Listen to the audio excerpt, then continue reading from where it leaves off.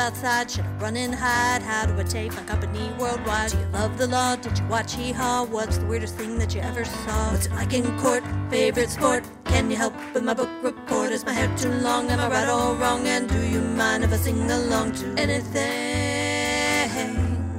Ask Alan anything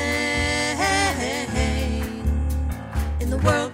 Hello, everybody, and welcome to this episode of Ask Alan, the podcast. I'm Alan Crone, the CEO of the Crone Law Firm, and I have a great guest with me today, Don Farrell, who is the Chief Cultivating Officer at a company called Fresh Revenue, where they make their clients money. Don, good to have you on the program. Alan, so glad to be here. Well, as I told you offline, I love the title, Chief Cultivating Officer. Tell us about how you came up with that title, and how it relates and fits in with your overall mission as a company.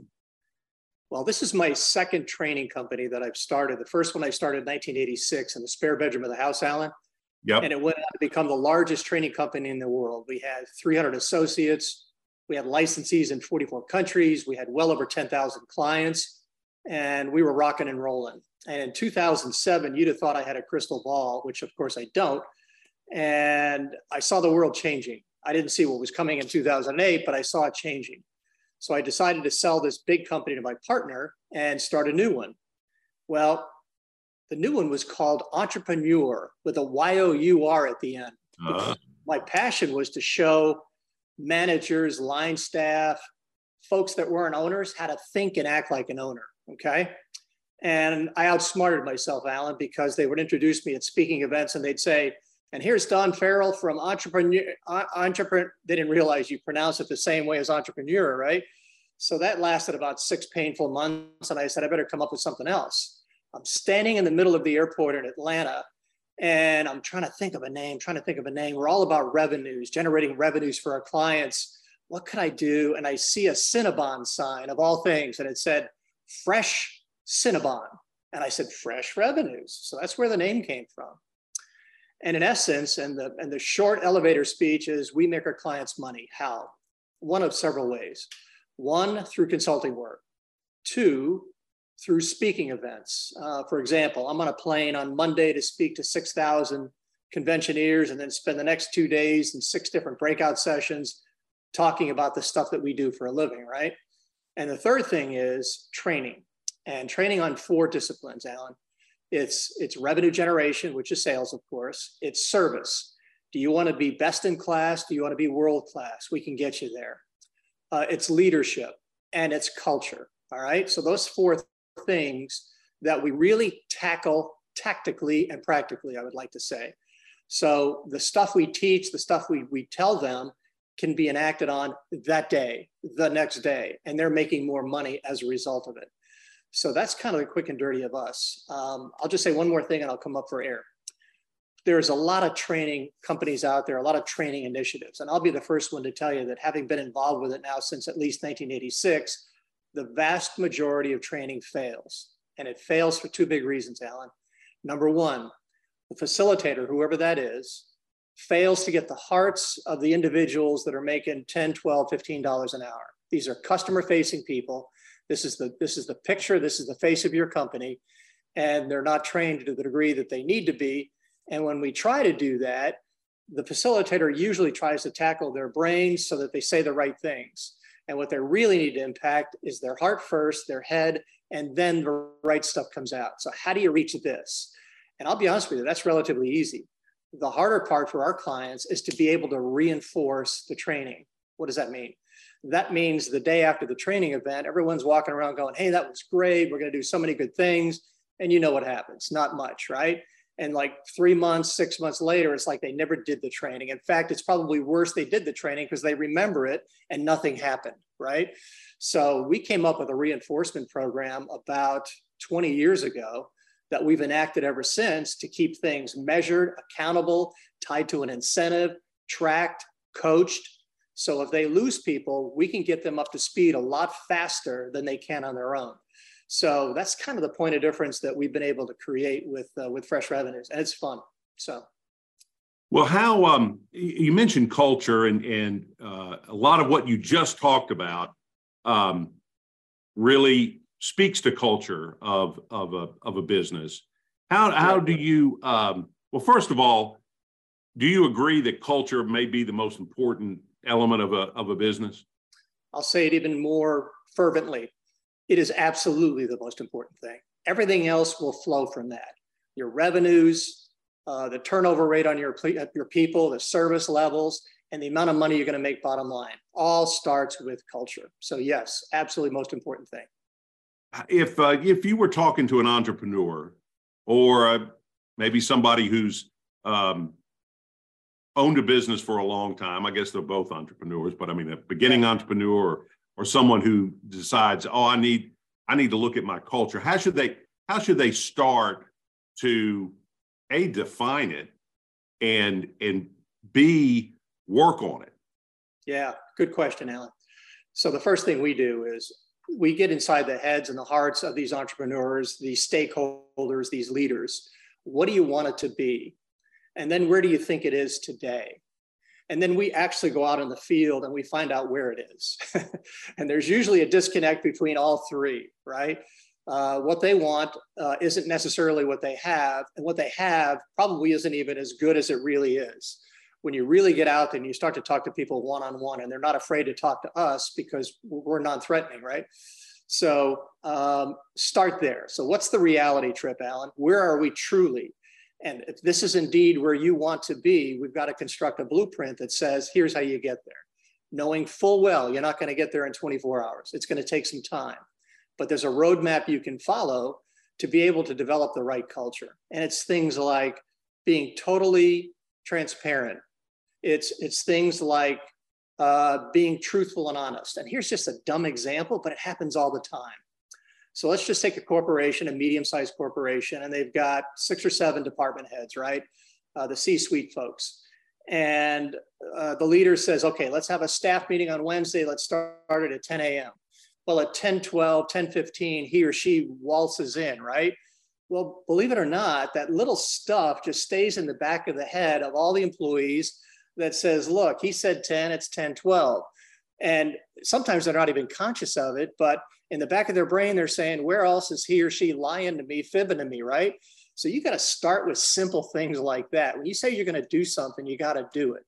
Now, you and I both have called meetings that we've been late to. And when we're late, we call them when we tell them in advance, look, I'm running a couple of minutes late. I just wanted to let you know. That's as simple as that sometimes, right? But these are simple baby steps where you have to start. And then it's not something that's just driven from the top. It's got to be driven by all the leaders. It's got to be driven by everybody, right? And it's the most fun thing you can do, because think about it, Alan.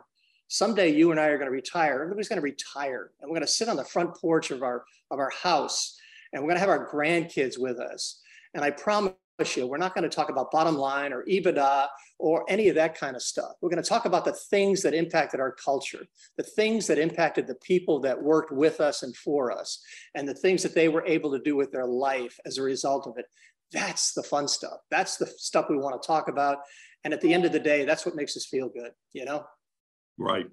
Now, as you know, I practice employment law, and I represent a lot of entrepreneurs and executives and professionals and those sort of folks. And I was given a speech yesterday to the local SHRM chapter, which is the Society of Human Resource Managers, for those who may not know. And I made a similar comment. I want to tie those two things together, hear what you think about it. Sure. I think that, if your goal is not to fire anybody, in other words, you want to hire somebody and keep them for a long time and have them meet or exceed all of your expectations.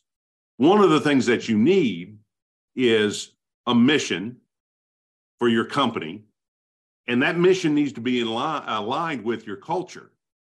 And when you said people get trained and then forget the training, do you think that's because their culture is not aligned with their mission? Yeah, the training is somewhat incongruous to their culture. Yeah, too many times, Alan, they're checking a box. They got trained, right? Done with that. Well, you're never done with that, right? So there's kind of the disconnect. And I go back to your mission, vision, values comment. I won't tell you where, but here in Memphis, an icon of a business. I'm sitting there in the lobby with a client, and we were talking about mission, vision, values. And I said, I'll bet you $5 that the cocktail waitress that comes up to us right now doesn't know the mission statement. And he says, are you kidding me? This is an icon of a business. They're absolutely going to know. $5, you're on. Well, she showed up, and my first question was, how long have you worked here? And she said, 3 years. And that's pretty good, right, Alan? And I'm like, all right, if anybody knows, it's going to be her. And I made it real easy for her. I said, look, do you know your mission statement? I don't care if you get words wrong, but just kind of the gist of it all. And as few words as you want to say. Well, she hemmed and hawed, and she didn't really know. But to her credit, you know what she did? She went, about 10 minutes later, she shows up with this raggedy old card that had their mission statement on it. And she said, here it is. I had to borrow it from another employee. Okay. So sometimes we go through the motions and we kid ourselves into thinking that what we think they're adhering to in terms of a mission, vision, value is actually working. And it's not. We got to take reality trips, man. We really have to take some reality trips and find out where it's at. One of the things we love to do, I don't know if you're familiar with the term mystery shopping. We've employed blind people. There's 72% unemployment rate with blind people in America. And my understanding is what they do all day long, because they're unemployed, is they get master's degrees and doctor's degrees, especially master's degrees. These are smart people who are dying to get a job, who are committed to it once they get it. So these people make shop calls for us. They pretend to be the consumer. They call up, they try to buy their product or service, and they record those calls for us. And we listen to them, and we listen to the skill sets that are being used, because there's always good news.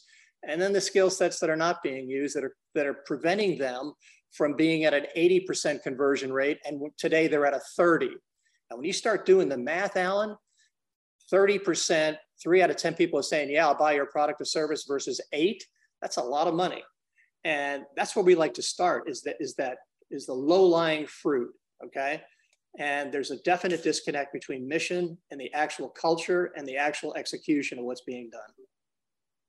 Yeah, it's something that you just, as a CEO, if there are any CEOs listening, it really has to be something that's second nature to you, and something that you bring up in conversations with folks, and you want your folks to bring up. What's our mission? Why are we all coming here? Exactly. And if you have a business that is just transactional, you're just selling things, selling services, and you don't have a mission to go behind it, you're going to get transactional employees. And you're going to be selling a commodity, right? And the That's point right. is who? Your people, and look what you're doing. So absolutely. Half of this makes me delighted, because I'm going to get filthy stinking rich, Alan, fixing this stuff for people, right? But the other half is I'm a consumer too, and I'm getting crappy service all the time, right? And it's because of stuff like this. That's right. And so okay, what advice would you give my hypothetical CEO that you've identified the culture and you've identified what you want, other than picking up the phone and calling you, and that's part of it, is what else should they be looking at to advance that ball? Well, talk to your clients, talk to your customers, and find out their impression of your business. That's a variable that we can't mess up, obviously. So get that input, whether it's focus groups, or you're picking up the phone, or you're sitting down in front of them. Just be brutally honest with me. And a lot of times they won't, because they know they're the owner. They don't want to hurt their feelings. You've got to pry, and you got to get the truth, right? So certainly get that consumer perspective. In terms of fixing it, sit down with all your generals and your lieutenants, and you say, we have a disconnect, and I need your input. I need your help in fixing this. I can't do it by myself, but this is my vision. Do you guys share that vision? Make it even better, you know? So just be brutally honest, be brutally truthful, be transparent, and then you take it to the folks who actually engage and make this stuff happen, right? And it's a never-ending process. You never stop. And what's the old MBWA? It's been around forever, right, Alan? Management by walking around. When you walk around, you just said, hey, did you guys have your meeting on the culture stuff we were talking about? You did. What'd you think of the meeting? It was okay. Really? Where did we go wrong? What could we do better? I mean, look for that honest input. and reward those people for talking to you like that. We teach something that's a formula that's very simple. And whoever's listening, I hope this is my prayer. This is my hope that they'll actually do this. Ready? The formula is V equals D over E. And V stands for value. So this is a value formula. It's how we as consumers place value on something, right? So it's D over E. E is the expectation, all right? D is the actual delivery. And when you start to put math to it, it goes something like this. Before I ever called up that business, I had a certain expectation in mind. A friend of mine told me it was a cool place. I looked online, it kind of looked professional. On a scale of 0 to 10, with 5 being average, I'm hoping, praying I get a 6 or a 7, all right? Now, what's funny, Alan, is if you ask owners, what is the expectation of that consumer? They're saying, oh, it's a 10. They're expecting a 10. Well, I'm here to tell you they're not, because they've been conditioned not to expect a 10. And that's kind of good, because now you can impact that, right?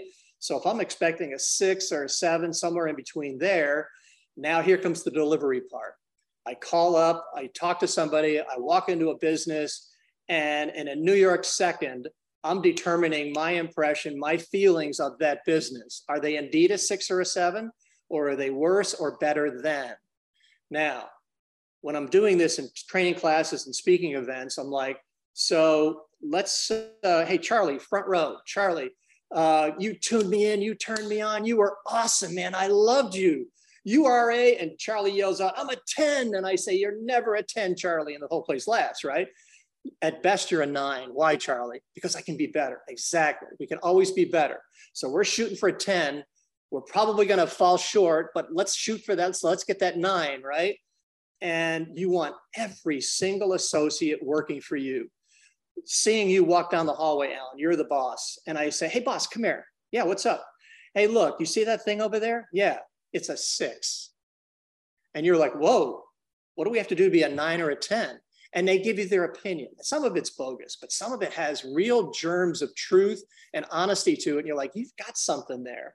And you're rewarding these people and you're congratulating them. And they're part of the decision-making process.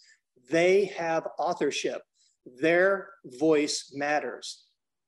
What do you think that does for your culture? You know? So you want to build a culture, that's just one big thing. Can I give you one more big thing? Give me.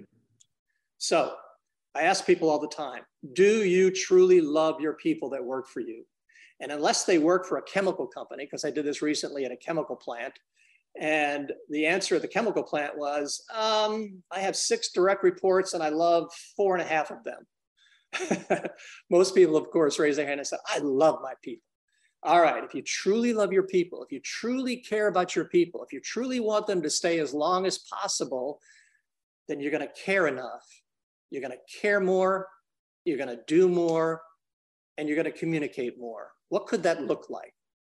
What if at the end of every single month, people that are your direct reports, you have 5 people reporting to you, and at the end of every month, you sit down for 20 minutes in an informal setting. In fact, you sit on the opposite side of your desk. You're sitting down drinking coffee. You're at Starbucks. Make them comfortable to talk to you.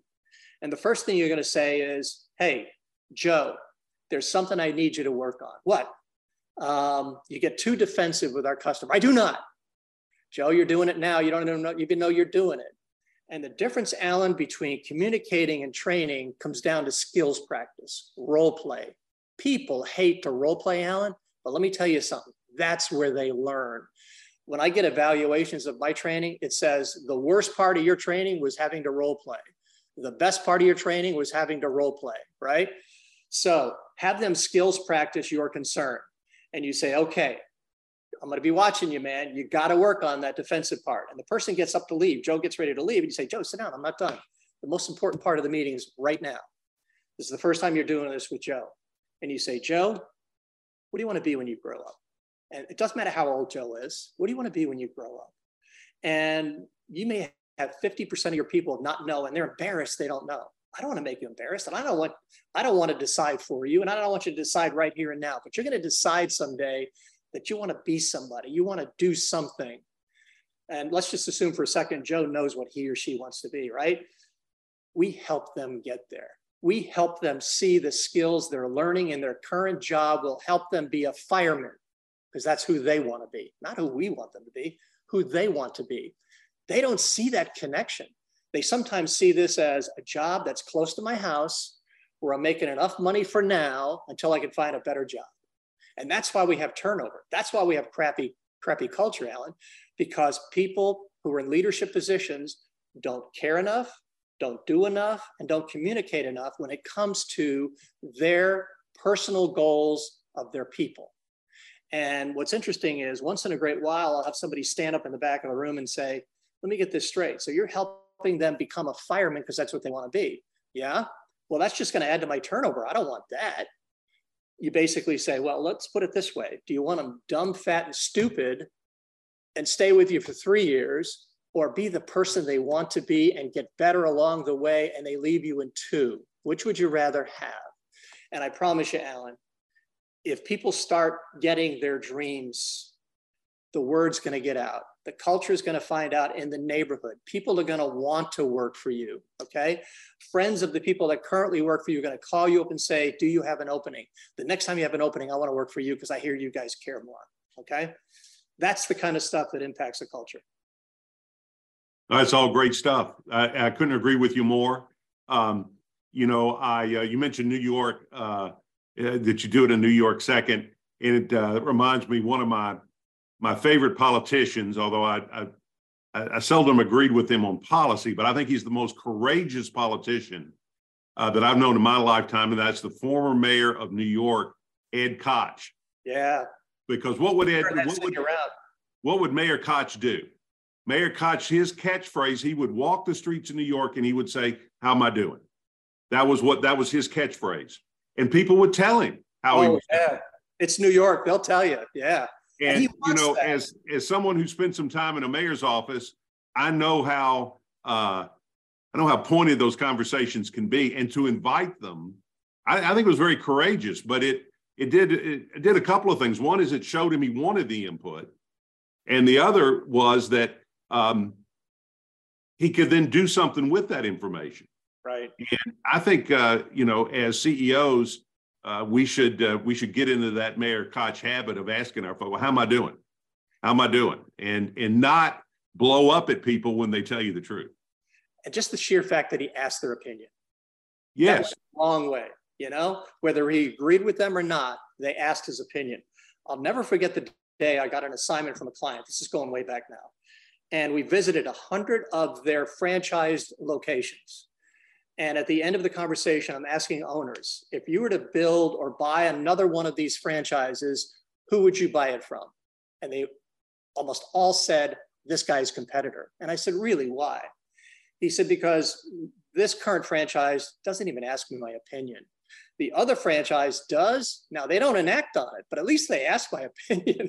It was that simple. Alan? Isn't it crazy? It is crazy. And, I think it all goes back to mission. If you've got a mission and you communicate it, that filters out folks that don't want to do that. Right. Well, I don't want to provide great plumbing to folks at a value price. But the people who do, the people who are passionate about it, the fact that you know the answer to the question, what does it take to be successful here, will go a long way. Yeah, you just remind me of something else. So in the interviewing process, you're talking about culture. You're asking them, and they may not even understand what culture is, all right? They're not even, they're I don't know, high school senior, they're a freshman in college, whatever it is, they're younger. They don't truly understand what the culture is or what it means, but you get into the analysis of it all. Where would you love to work? What would drive you crazy at a job? And you just may find out that these are fun people that just aren't right for that job, So ask those culture kinds of questions on the interview before you make a mistake. Yeah, I think people often interview to filter in people as opposed to filter out people. There you go. And I think they're both important. You want to get the people that you want, but you also want to not hire the people that you don't want.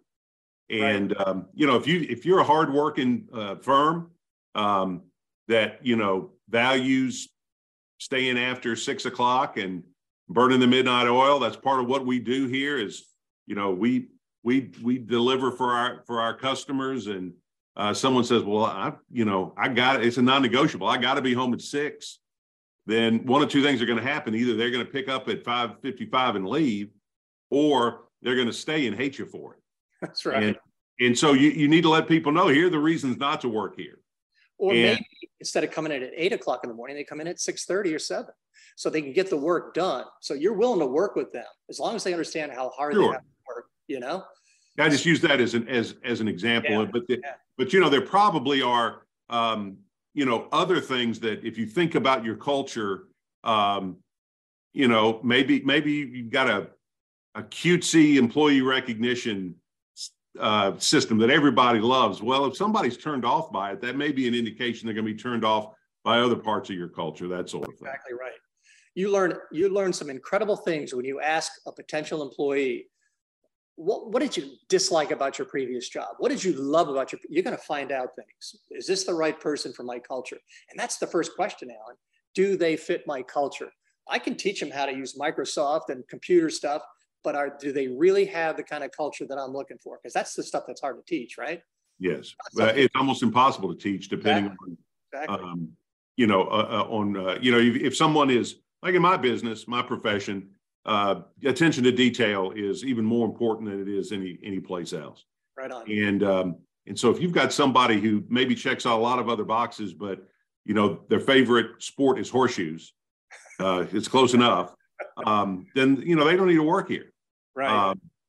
You guys make a mistake, it's going to cost somebody a lot of money. You can't make those mistakes. That's right. Yeah. Well, Don, I see our time is up. I really have enjoyed this conversation. Anything else you'd like to tell our listeners before we end this great podcast? Let's talk about Memphis for a second. Do you mind? Oh, love to talk about Memphis. All right. I've lived in, as you can see, New York is one of them up there. I grew up in Brooklyn, and I've lived in 15, 16 cities. And I've been here in Memphis since '86. This is a cool town. This is a town that you can manage. You can make things happen from a business perspective. You go to some cities and you're eaten up, right? Especially New York and Chicago and LA. You can make things happen in this town. This is a good town. I live downtown, and we've had a bad reputation lately. But I'll tell you what, this city has so much going for it.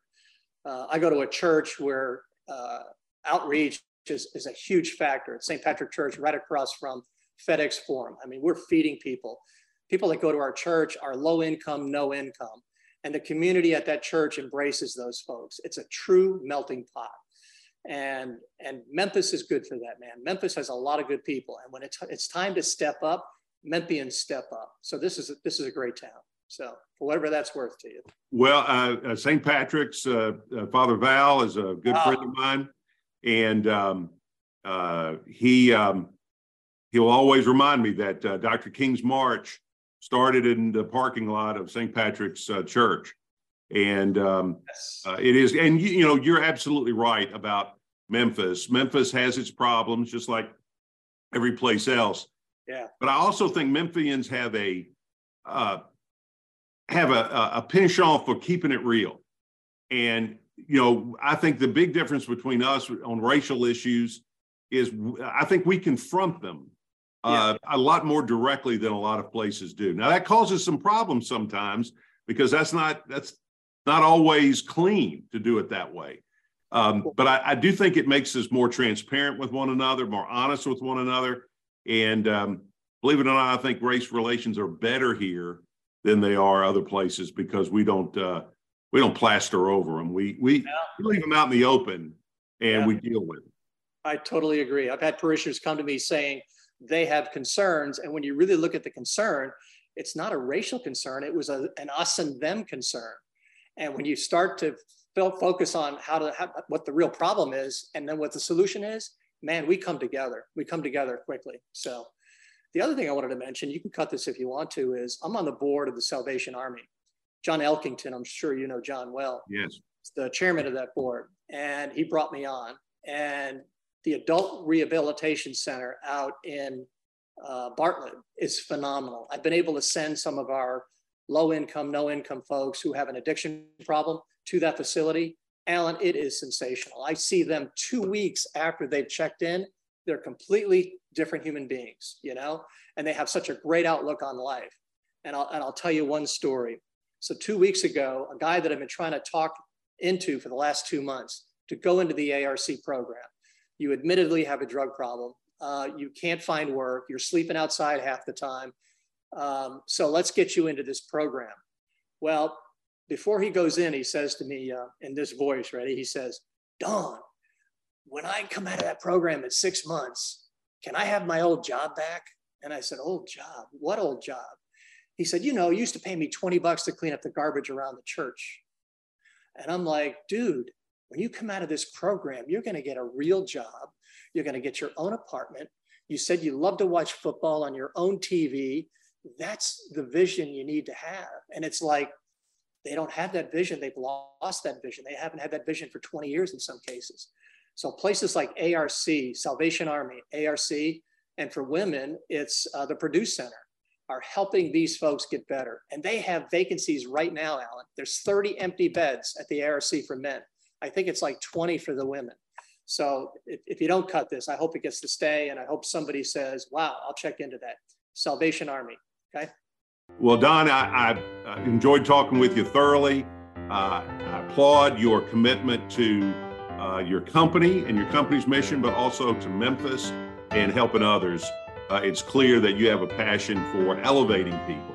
Yes. And, you know, if more of us had a passion for elevating other people, the world would be so much better and we ourselves would be elevated. Yes, sir.